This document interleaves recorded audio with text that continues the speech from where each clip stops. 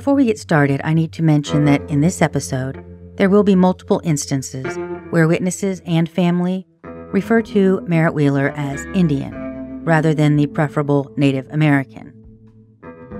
I have made a choice to include these instances rather than cut them out because that descriptor, however outdated, does become relevant.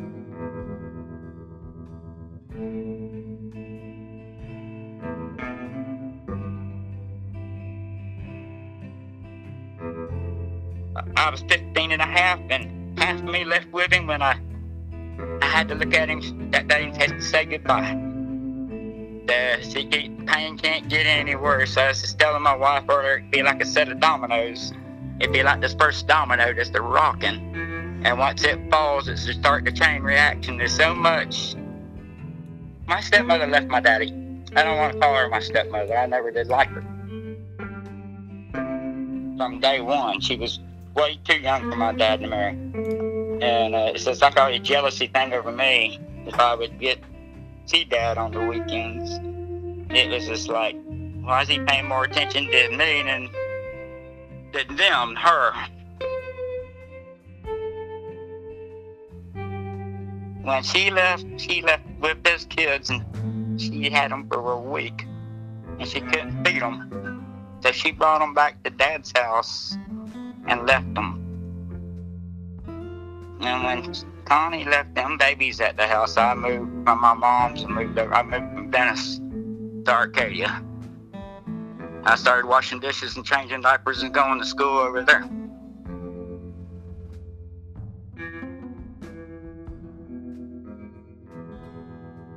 In her very first interview after Merritt was found dead, his wife Connie was asked what he was wearing when he left the house that night. This would have been after they had sex, allegedly, and he told her he was going hunting. Connie said he was wearing jeans and a t-shirt, and she described the boots that he put on as black that tie up. During another interview with a polygrapher about 2 months after the murder, she repeated that description when she was asked, boots that tie up. During one of his interviews, in later years, Frankie Lamar positively ID'd a pair of boots from a picture shown to him by investigators, boots that were recovered from a makeshift campsite in the neighborhood, and that campsite was known to be used by Pete Duell, Connie's brother. Frankie said that the boots were the same ones that Pete had in his tent. The DeSoto County Sheriff's evidence report describes the boots being shown to witnesses for identification as brown boots, cowboy style. So not boots that you tie up, like Connie described him leaving the house in. Neighbor Ava Ford, her boys were the ones who found those boots. I guess a short time after Merritt died and some items was found, you turned over to law enforcement. Can you tell me about that? My boys, which was at the age of probably 13, 14, somewhere in there, pre-teens, early teens, found in adjacent properties from my house, High Palmetto Woods, found where Pete was hiding out in a makeshift living area, found a pair of cowboy boots and a pocket knife and brought them home. And I phoned the sheriff's department and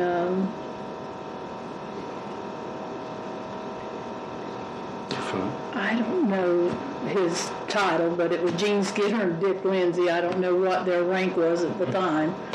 And they picked up the boots from us and the pocket knife. And I knew it was Merritt's pocket knife and boots. Knowing Merritt personally, I had seen him clean many a gopher and wild animal with the pocket knife prior to that. And so I knew who it was. So I called them, and they did pick it up.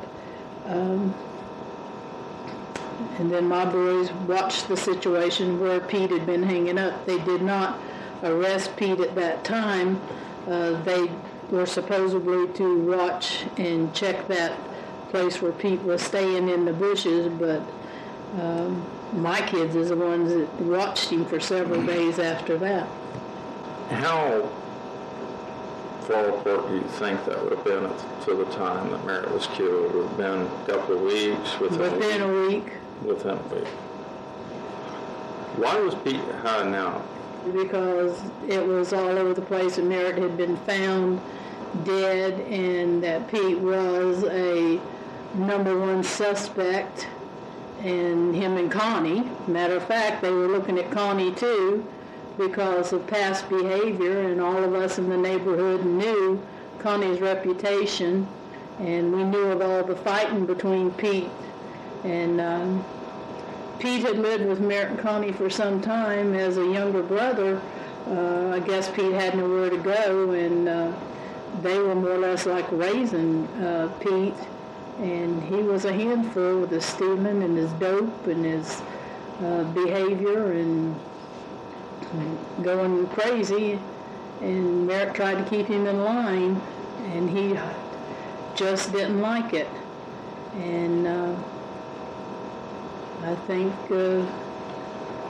I wasn't there at the time, but I was around it enough to know that Connie just, she was tired of trying to be, I honestly feel in my heart that Connie was tired of being controlled by Merritt, trying to be a good person and a good father and trying to have a decent family life. She wanted out, and the only way she was going to get out was her and Pete to get rid of him.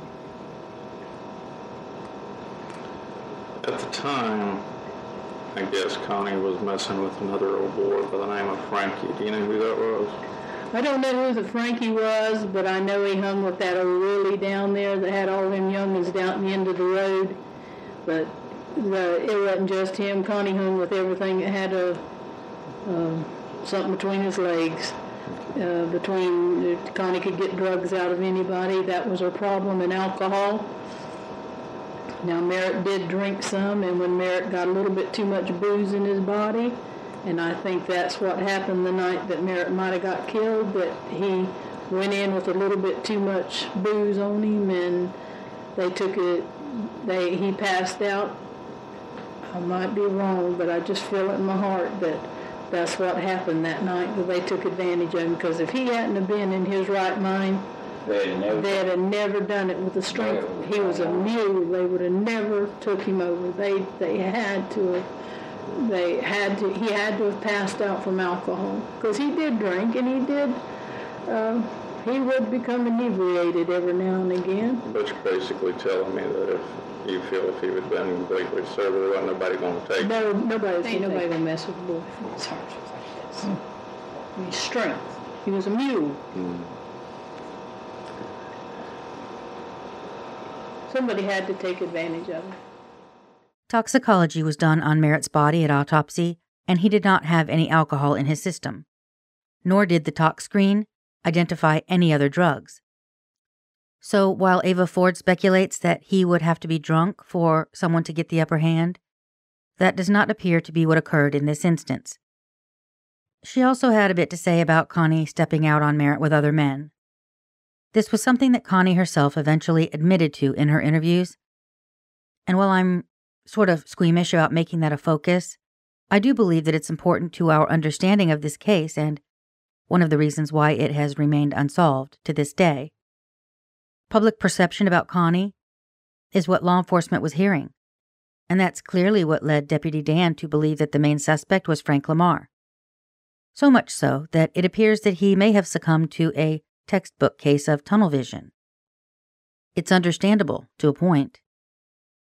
People stepping out of their marriage for sexual encounters, that's not a crime, nor is it particularly uncommon. And what goes on between consenting adults in that regard is not anyone else's business but theirs. Until someone is found lying dead in 4 feet of water in a local creek, with their head bashed in. And then it's relevant to start asking whether that stepping out made one or more parties capable of homicide. Now, the location that the boots were found was right out here in front of your other driveway. Straight off my driveway, she did. Straight out the driveway. And you was actually living up here where Robert lives, that's mine. Okay.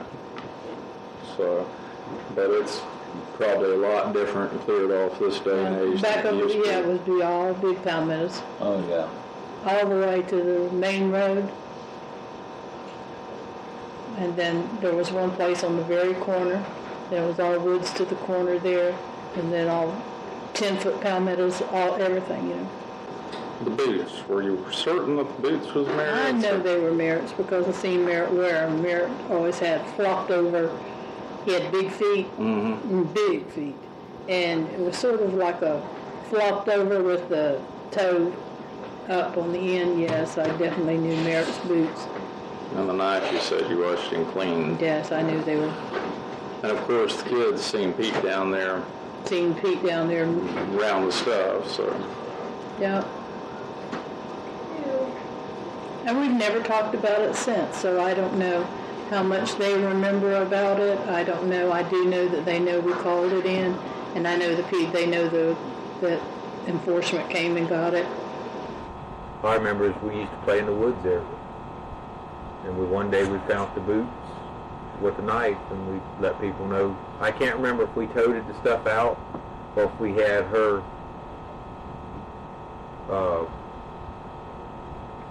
we had the officer go in there. I remember an officer walked in there and we had to go with him to where we found the boots and stuff at.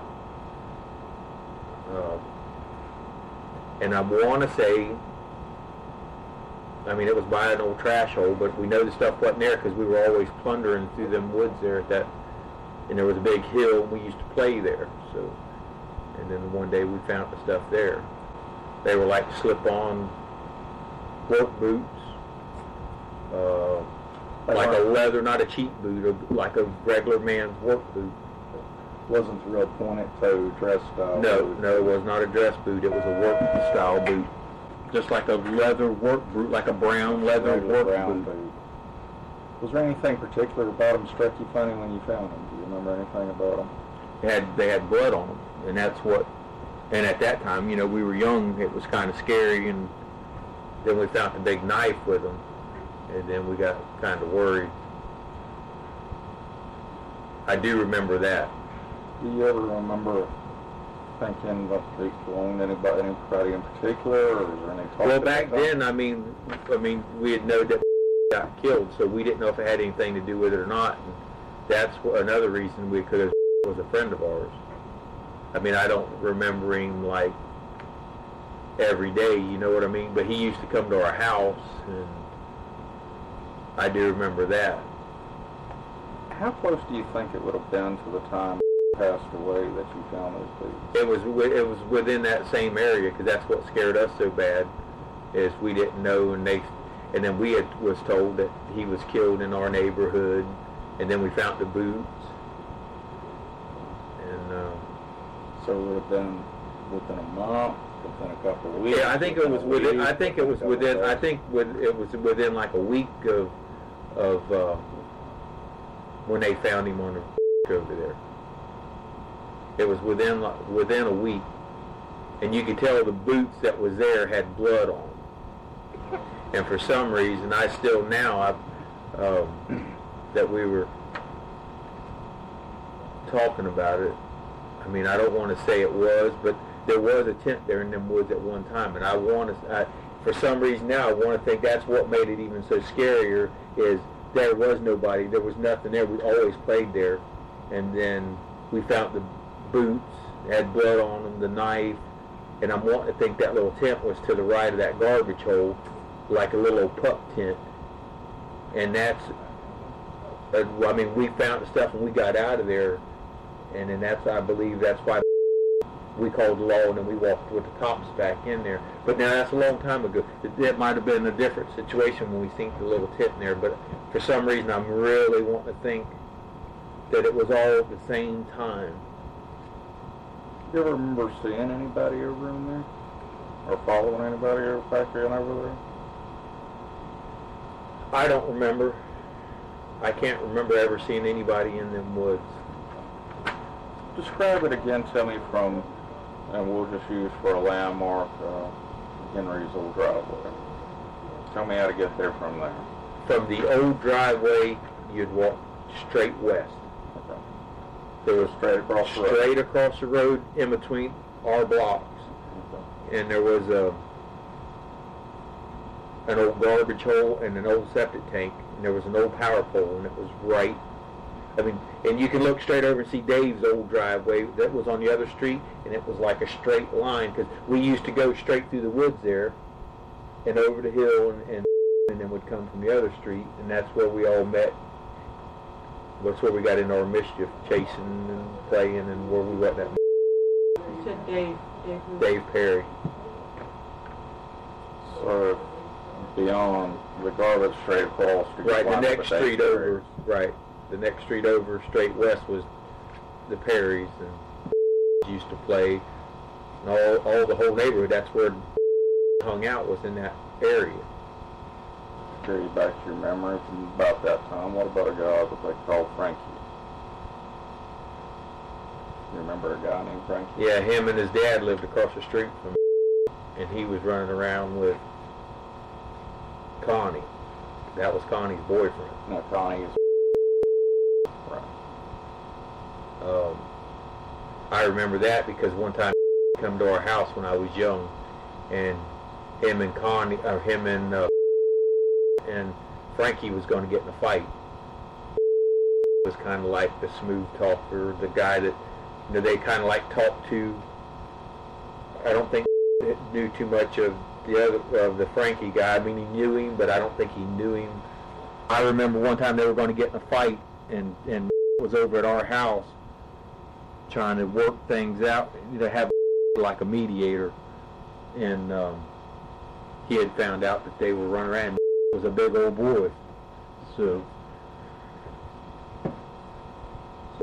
Trying to work it out civilly using your... yeah, they were. I mean, he was kind of like talking about what was going on, and I don't know if he was going to try to talk to them. I just know didn't come over there, and was a scrapper. He wasn't one to talk, but I think things was bothering him over that deal. But I remember coming over there, driving an old Ford pickup, and they were raising hell, and then I guess Frankie come down the road. I remember him coming down the road, and one of them stopped in the road and was screaming in the yard, and they were going to fight and this and that. But that was way before he got killed. That was a month or 2 or 3 or maybe even a year. You know, that was shit. I was young then. I don't remember. I just remember that it happening. And I think Frankie's dad, what was his name?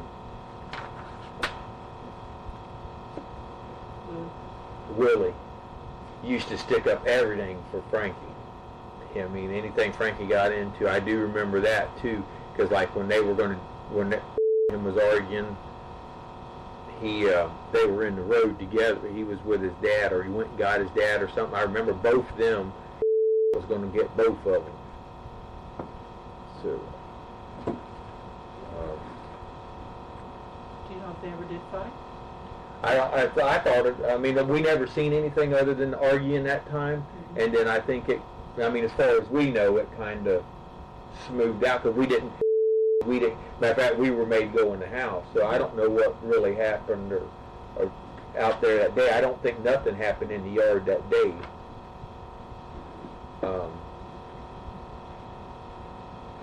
But I do remember. I remember very well that was at our house and they were going to fight and all that stuff. But I don't know when compared to the rest of it. That's just too long ago to remember. You remember Connie's brother? No. I don't know Connie's brother. He used to run around with one of the Bennetts about that time period. I really don't know nothing about.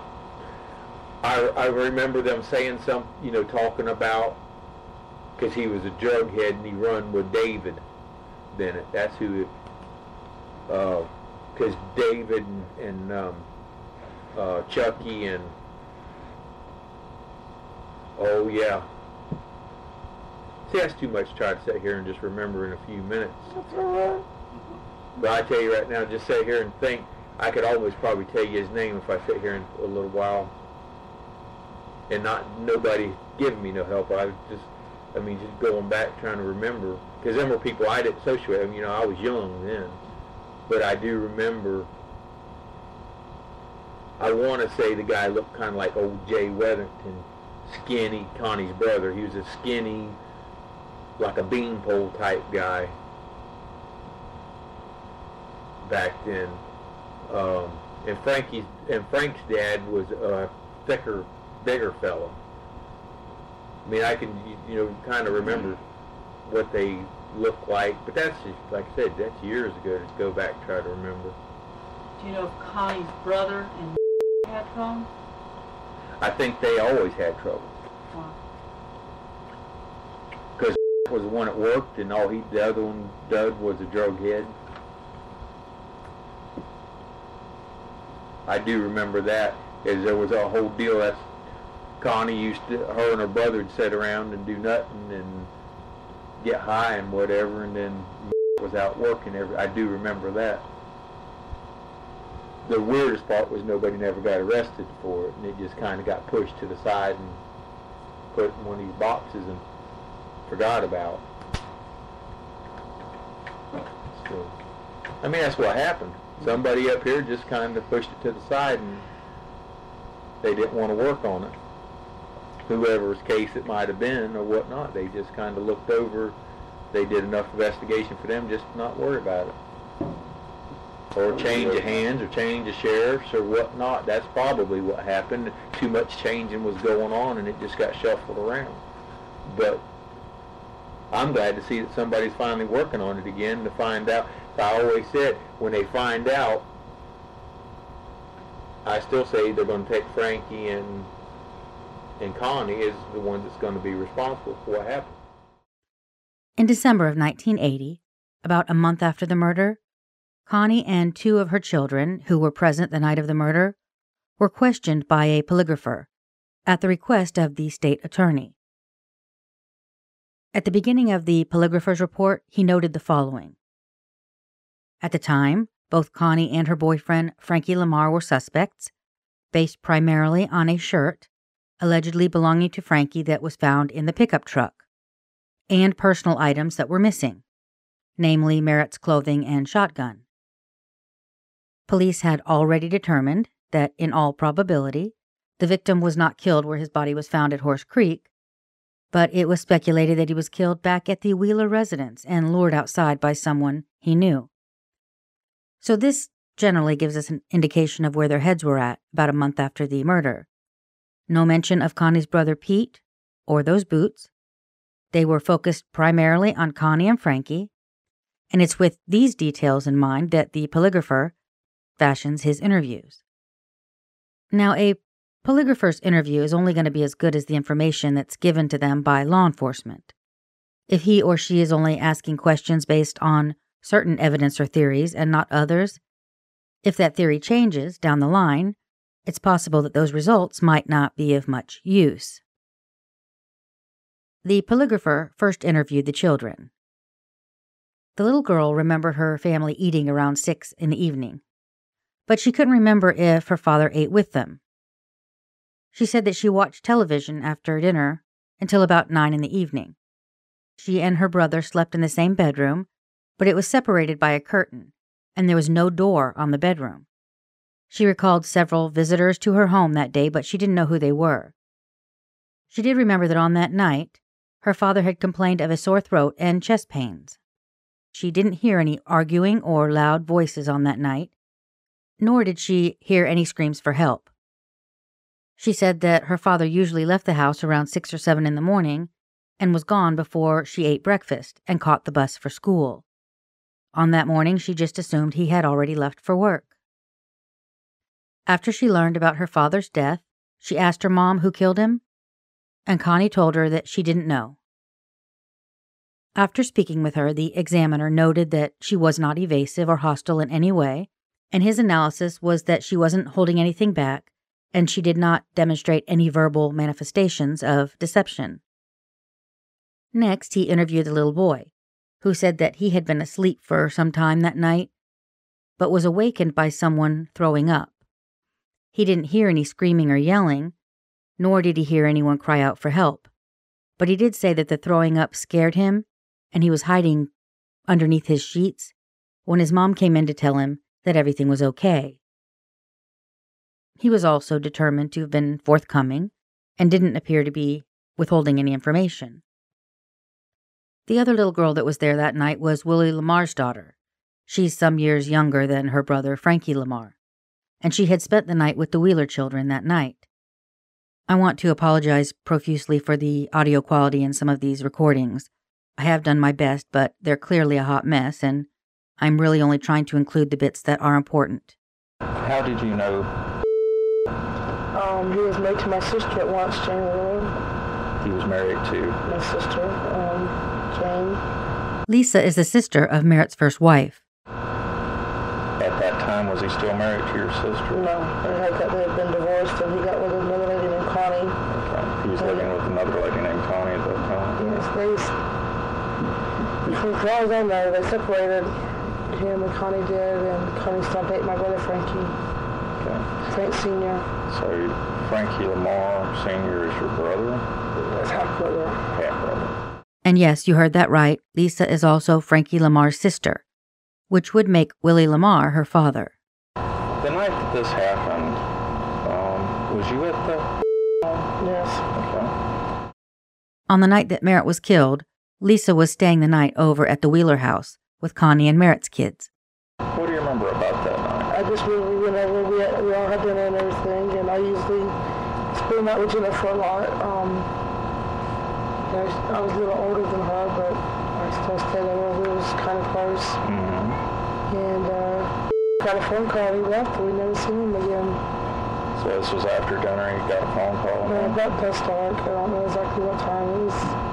We had dinner. We sat down, got up the house and everything. We just sitting there watching TV, and he left. He got a phone call, and he was talking. And any idea what he was talking about? Not really. So Lisa remembers them eating dinner, and then the kids were sitting around and watching TV, which already aligns with what Connie's daughter said. Lisa then says Merritt got a phone call and he left, which would align with what Perry Hoff told police, that he had called Merritt around 9 or 9:15.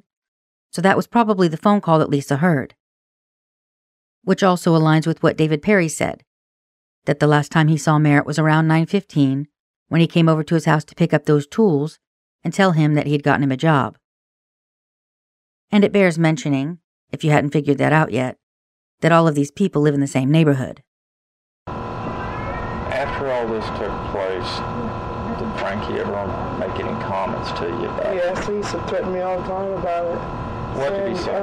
Just different things, like if I didn't do what he wanted me to, I ended up like or sometimes he'd sit around and tell me that him and my dad went out there and how they just met him out in the woods and stuff, and said that a guy named Pete, which was Connie's brother, had something to do with it.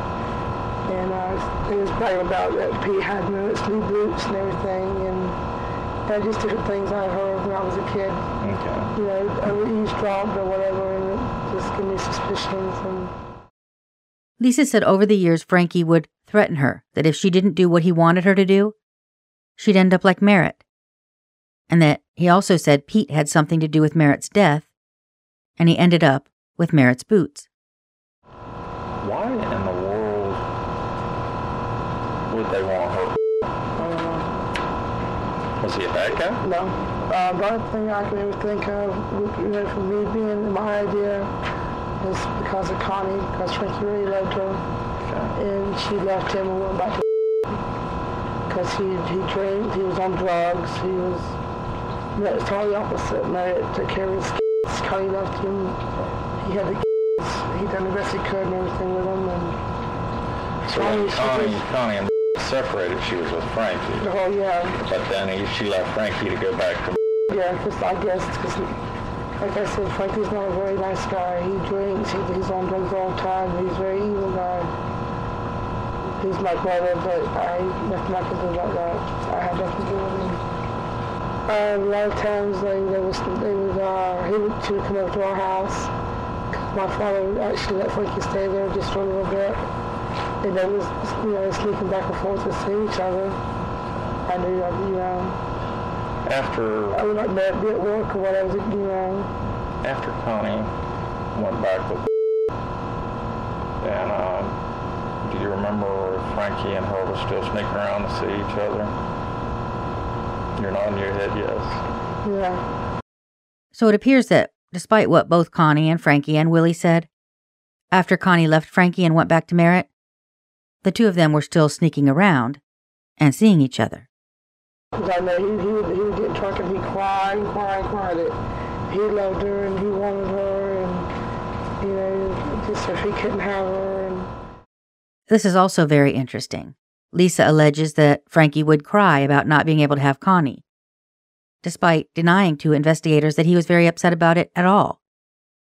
He indicated that it wasn't a big deal to him that she had left him to go back to her husband, even mentioning that he had brought her all the way back from Plant City.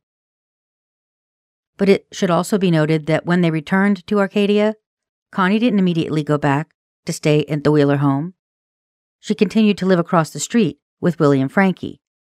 And this is probably a good time to point out that it was beneficial to Willie and Frankie to have Connie living there with them. By her own admission, she was over there doing all their laundry and cleaning and helping take care of their children. Yet she had left her own kids with Merritt when she left town with Frankie for months. After died, did Connie and Frankie become an item again? Did they get back together? He left. Lisa is yet another witness to confirm that immediately after the murder, Frankie left town, which seems odd because Connie didn't immediately leave town and go to Pompano Beach. She was in town a little while before she left. And if Frankie really did care about Connie, and now the husband is out of the picture, you would think at the very least he would be there to comfort her. So him leaving town is a bit of a red flag. I don't think there's a person that Frankie hasn't been in contact with he hasn't hurt. So I don't think he has. What do you mean by hurt their feelings or physically hurt them? Stole from them, took from them, he hurt them, any way he could, no matter what. I mean, whatever he could do, different things. I seen him take food out of his kids' freezer and sell them for drugs. I seen him take and get their Christmas toys and sell them. I seen him rob his own kids' banks, take weed out of his freezer knowing he ain't got nothing else. Take his wife's food stamps, her medication, her rent money, her light bill money, and take it and just use it for drugs or beer or alcohol or, whatever he can get out of it. And that's when he did some terrible things in his life. Lisa mentions that Frankie Lamar had said over the years that Pete got a pair of boots out of the deal, which is obviously interesting because those boots were found not long after the murder at a makeshift campsite in a wooded area in that neighborhood, an area that most of the neighbors understood to be where Pete Doole was staying. In later years, Pete would admit to staying at that campsite and having those boots.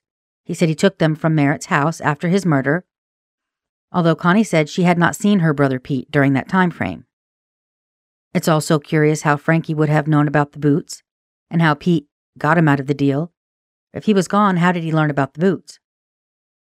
Somebody would have had to tell Frankie about those boots after the fact, or he had intimate knowledge of how Pete got the boots in the first place.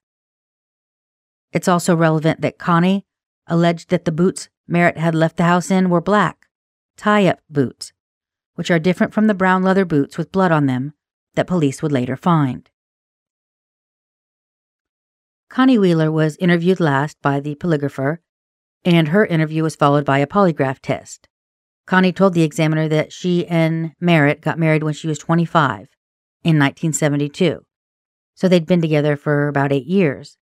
She said she left him in May of 1980 and then went back to him on October 1st of that same year. She acknowledged her intimate relationship with Frankie Lamar, said that she had run away with him, and that Merritt had initiated divorce proceedings. But she had second thoughts and decided that she couldn't live without him. She said she wanted to come back because she knew that he loved her. And she said that her only issue was that their sex life wasn't fulfilling. Connie said that things actually got better when she got back, and they had begun going to church together.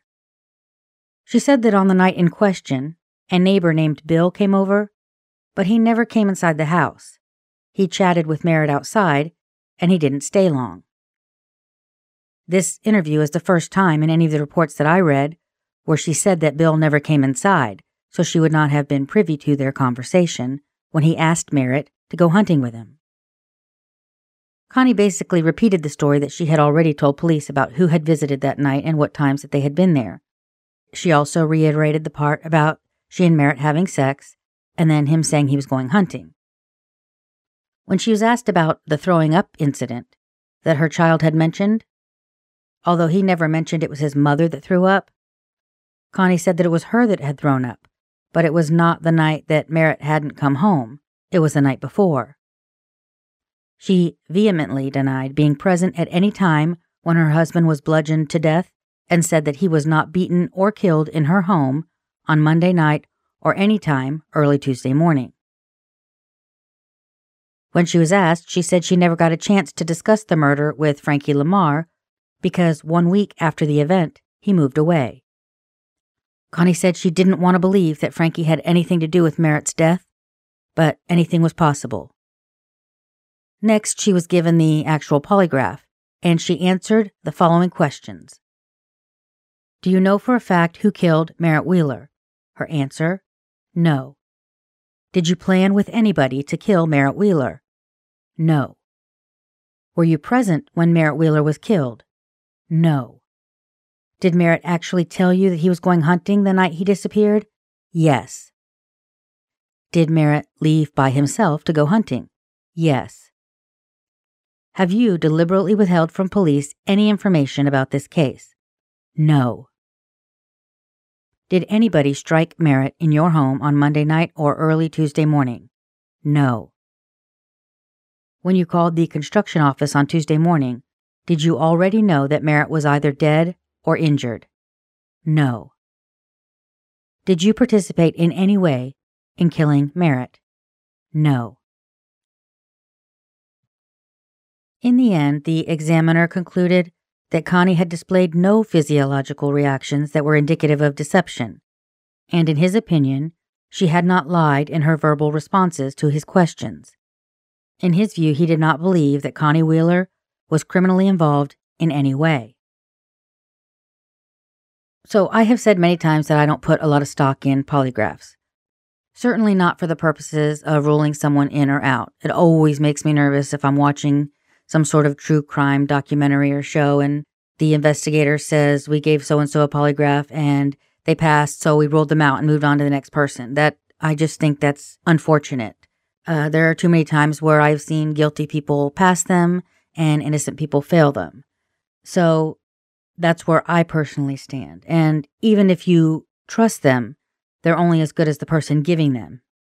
I do report on the podcast if I know that they were done, so you guys can make up your own minds about that information.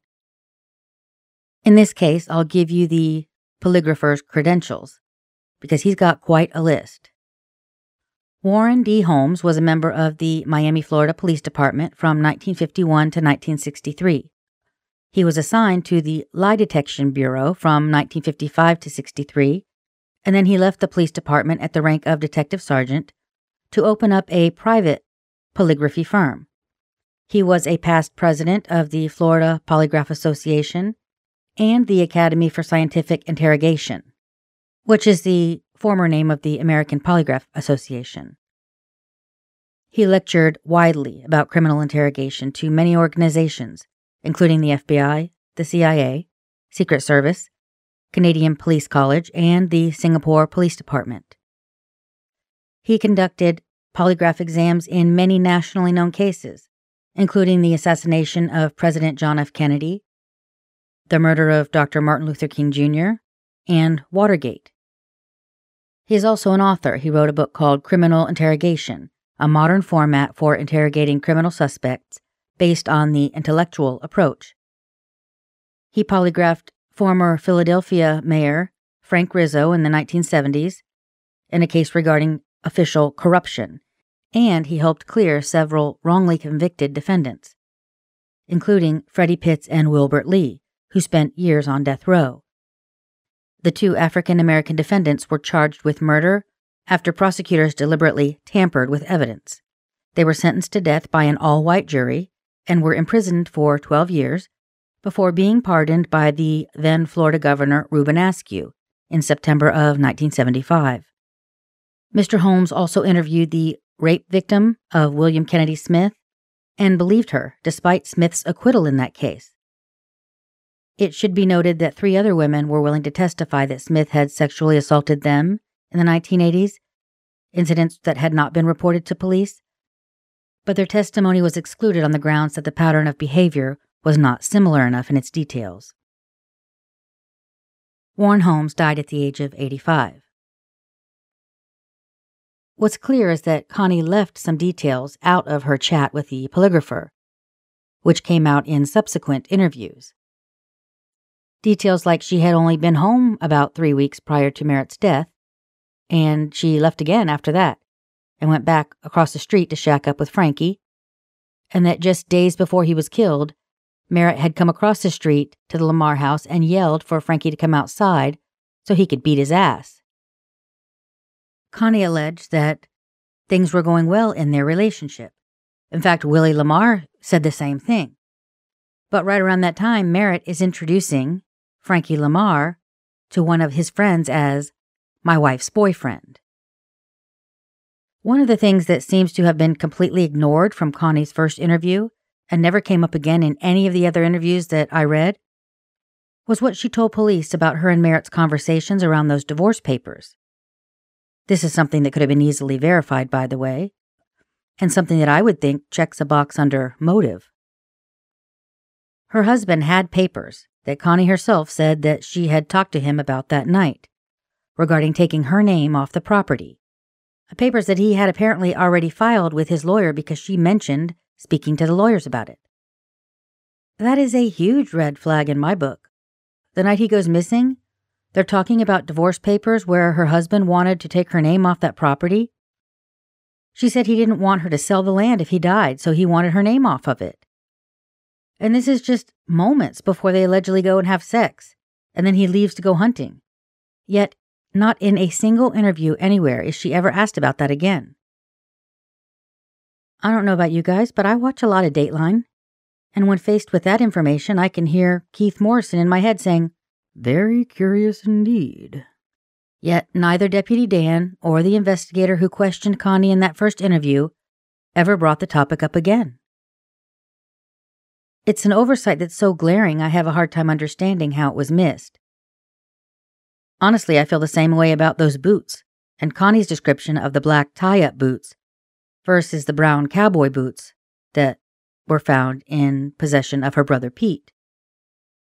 There's no mention of any inventory of Merritt's boots having been taken, or anyone in the family or people that he hunted with questioned about what boots he wore when he went hunting. These weren't wealthy people. I'm certain that the number of boots he had could have been counted on probably one hand, and the people that hunted with him regularly, and his friends, would have known what boots he wore out hunting. Certainly his 15-year-old son could have helped in that regard if they had bothered to ask him. Daddy was a real attractive man. He was real dark complected. He's almost like an Indian, pure jet black hair, real dark complected skin. My great-grandmother, on his mother's side, my grandmother's mama, she was full-blooded Indian. What was your dad's personality like? Nothing but a smile and willing to help you at any point in time, as far as taking a shirt off his back or going and get you a shirt if you needed one. Real friendly to get along with. You were 15 at the time that your father was killed? Yeah, I was 15 and a half. I lived with Daddy, and I just moved back home. He took Connie back. She left him. And the first week that she was gone, she brought the kids back. And when the kids come back, I moved from my mom's home from Sarasota to Arcadia to help Daddy take care of them because Connie being gone. The reason she brought the kids back because she couldn't afford to feed them.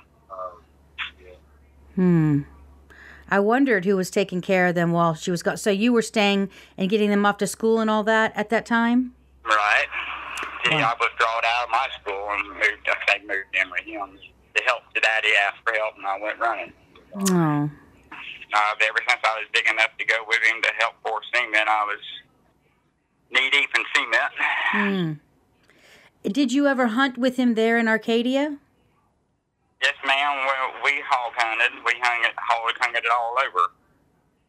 And as far as Daddy using a shotgun to kill a hog, I don't believe I ever seen him use one bullet in a hog. It's always been either a hammer or an axe, and it's time to butcher that hog. It was time to put it down, cut its throat, bleed it out, and do your processing from that point. As far as like taking a gun into the woods to shoot a hog with, that's the reason he had dogs. The dogs did all your hunting for you. All you have to do is keep up with them to get the hog out of the dog's mouth and get it tied. That's depending if you wanted to bring that hog home out of the woods with you or not. Yeah, that seems to be the bone of contention with all of his hunting buddies that were interviewed. They all said, first of all, he would not have brought a gun with him because if you're caught poaching with a gun, the penalty is much more severe if you've got a gun. And number two, how are you going to hunt without your dogs? And he didn't bring any dogs, so. Right. And he was in his dress boots, his Sunday. Daddy got religious there towards last year before his death. He was rebaptized, I think 4.5 months before he got murdered. For the second time, he got rebaptized. And why he would wear his dress boots into the woods, I would have, knowing how he valued his money and how it had to be spent, there would have been no way. He would have went barefooted instead of scratching his boots to wear to church. That's what always, one major thing that's always got a hold of me was what they so-called claimed he'd went hunting with his boots, hat, and shotgun. And I was like, what was he doing with a shotgun in the woods? Most of the time when we were hog hunting, it's jumping the fence, and that's trespassing. And I was told if I was able to keep up with him and knew my way home, I would be able to go. Because he was not going to stick around and hold my hand and get caught by no law waiting on me. So when I told him that I was able to find my way home and my way out of the woods, I was able to go with him. In other words, all this hog hunting that we did was mostly all illegal, mostly jumping into ranches, pastures. Oh, okay. So where he was found was not somewhere that he would hunt? No, ma'am. Where he was found, that was right on the side of the highway. Highway 70 or 72. They found his body in Horse Creek, where they drove his truck into the embedment of the creek where it got stuck. And they drug his body from the truck into the water where he drowned. Willie moved in about 8.5 to 1/4 mile from Daddy on the same road. That must be how Frankie got into the picture from where his dad was at. He must have got released out of prison. He spent most of his life in prison. Why would Frankie be there? He must have just gotten out and needed a place to stay. And I'd say that's how he got involved with Connie. Tell me what Connie's personality like as a stepmother. What was she like to you when you were that age? What was she like to me? She was never really mean to me. But there was always a disagreement between me and her because she was not my mother. Yeah, that's pretty common with step-parents. Kind of hard because I got my 2 sisters and my brother involved with this. And they were so small. I was 8.5 years old. Like I said, it was about 7.5 months, and it was like 2.5 to 3. So their opinions, they don't believe that their mom had anything to do with it? No, they don't think Mama had nothing to do with it at all. And what about Pete, their uncle? Yeah, they do believe Pete may have had something to do with it. From your perception, what was her relationship like with your dad? How did they get along? Well, they had their ups and downs. They were relying on money. If you got rained out 1 week, didn't make no money, and that means that might have been arguing going on. Never no physical fighting in front of me. Never not like Daddy lay a hand on her. No. There was some arguments I have seen, but as far as anything physical, I had never seen any of that. Did you ever speak with Merritt's mother about what she remembered happening in those days leading up to her son's murder? My grandmother sold her house to move to Arcadia to be closer to my dad. That's how close their relationship were. After Daddy was murdered, I moved in with my grandmother, and for a year, we helped each other cope with life, learn how to start all over again.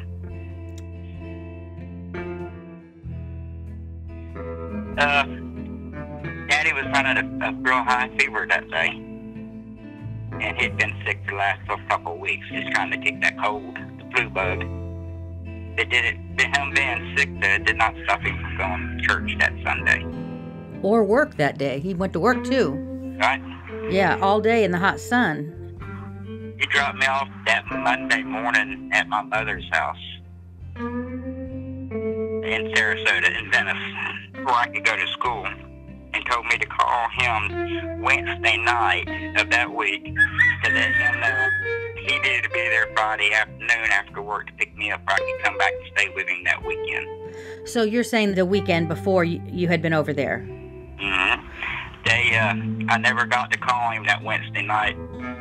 Tuesdays, I pre-released work program in school.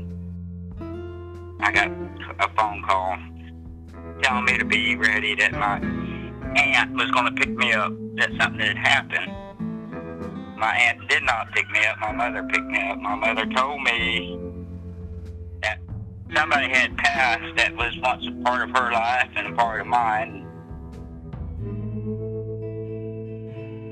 That was the very first time I've ever said one foul word to my mother, because I told her she was blanking lying. Yeah.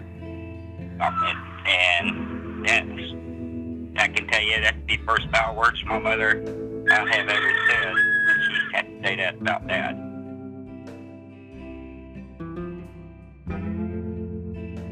In the next episode, we'll start getting into what Frankie Lamar and Willie Lamar, his father, told police when they were questioned in the days after Merritt Wheeler's murder.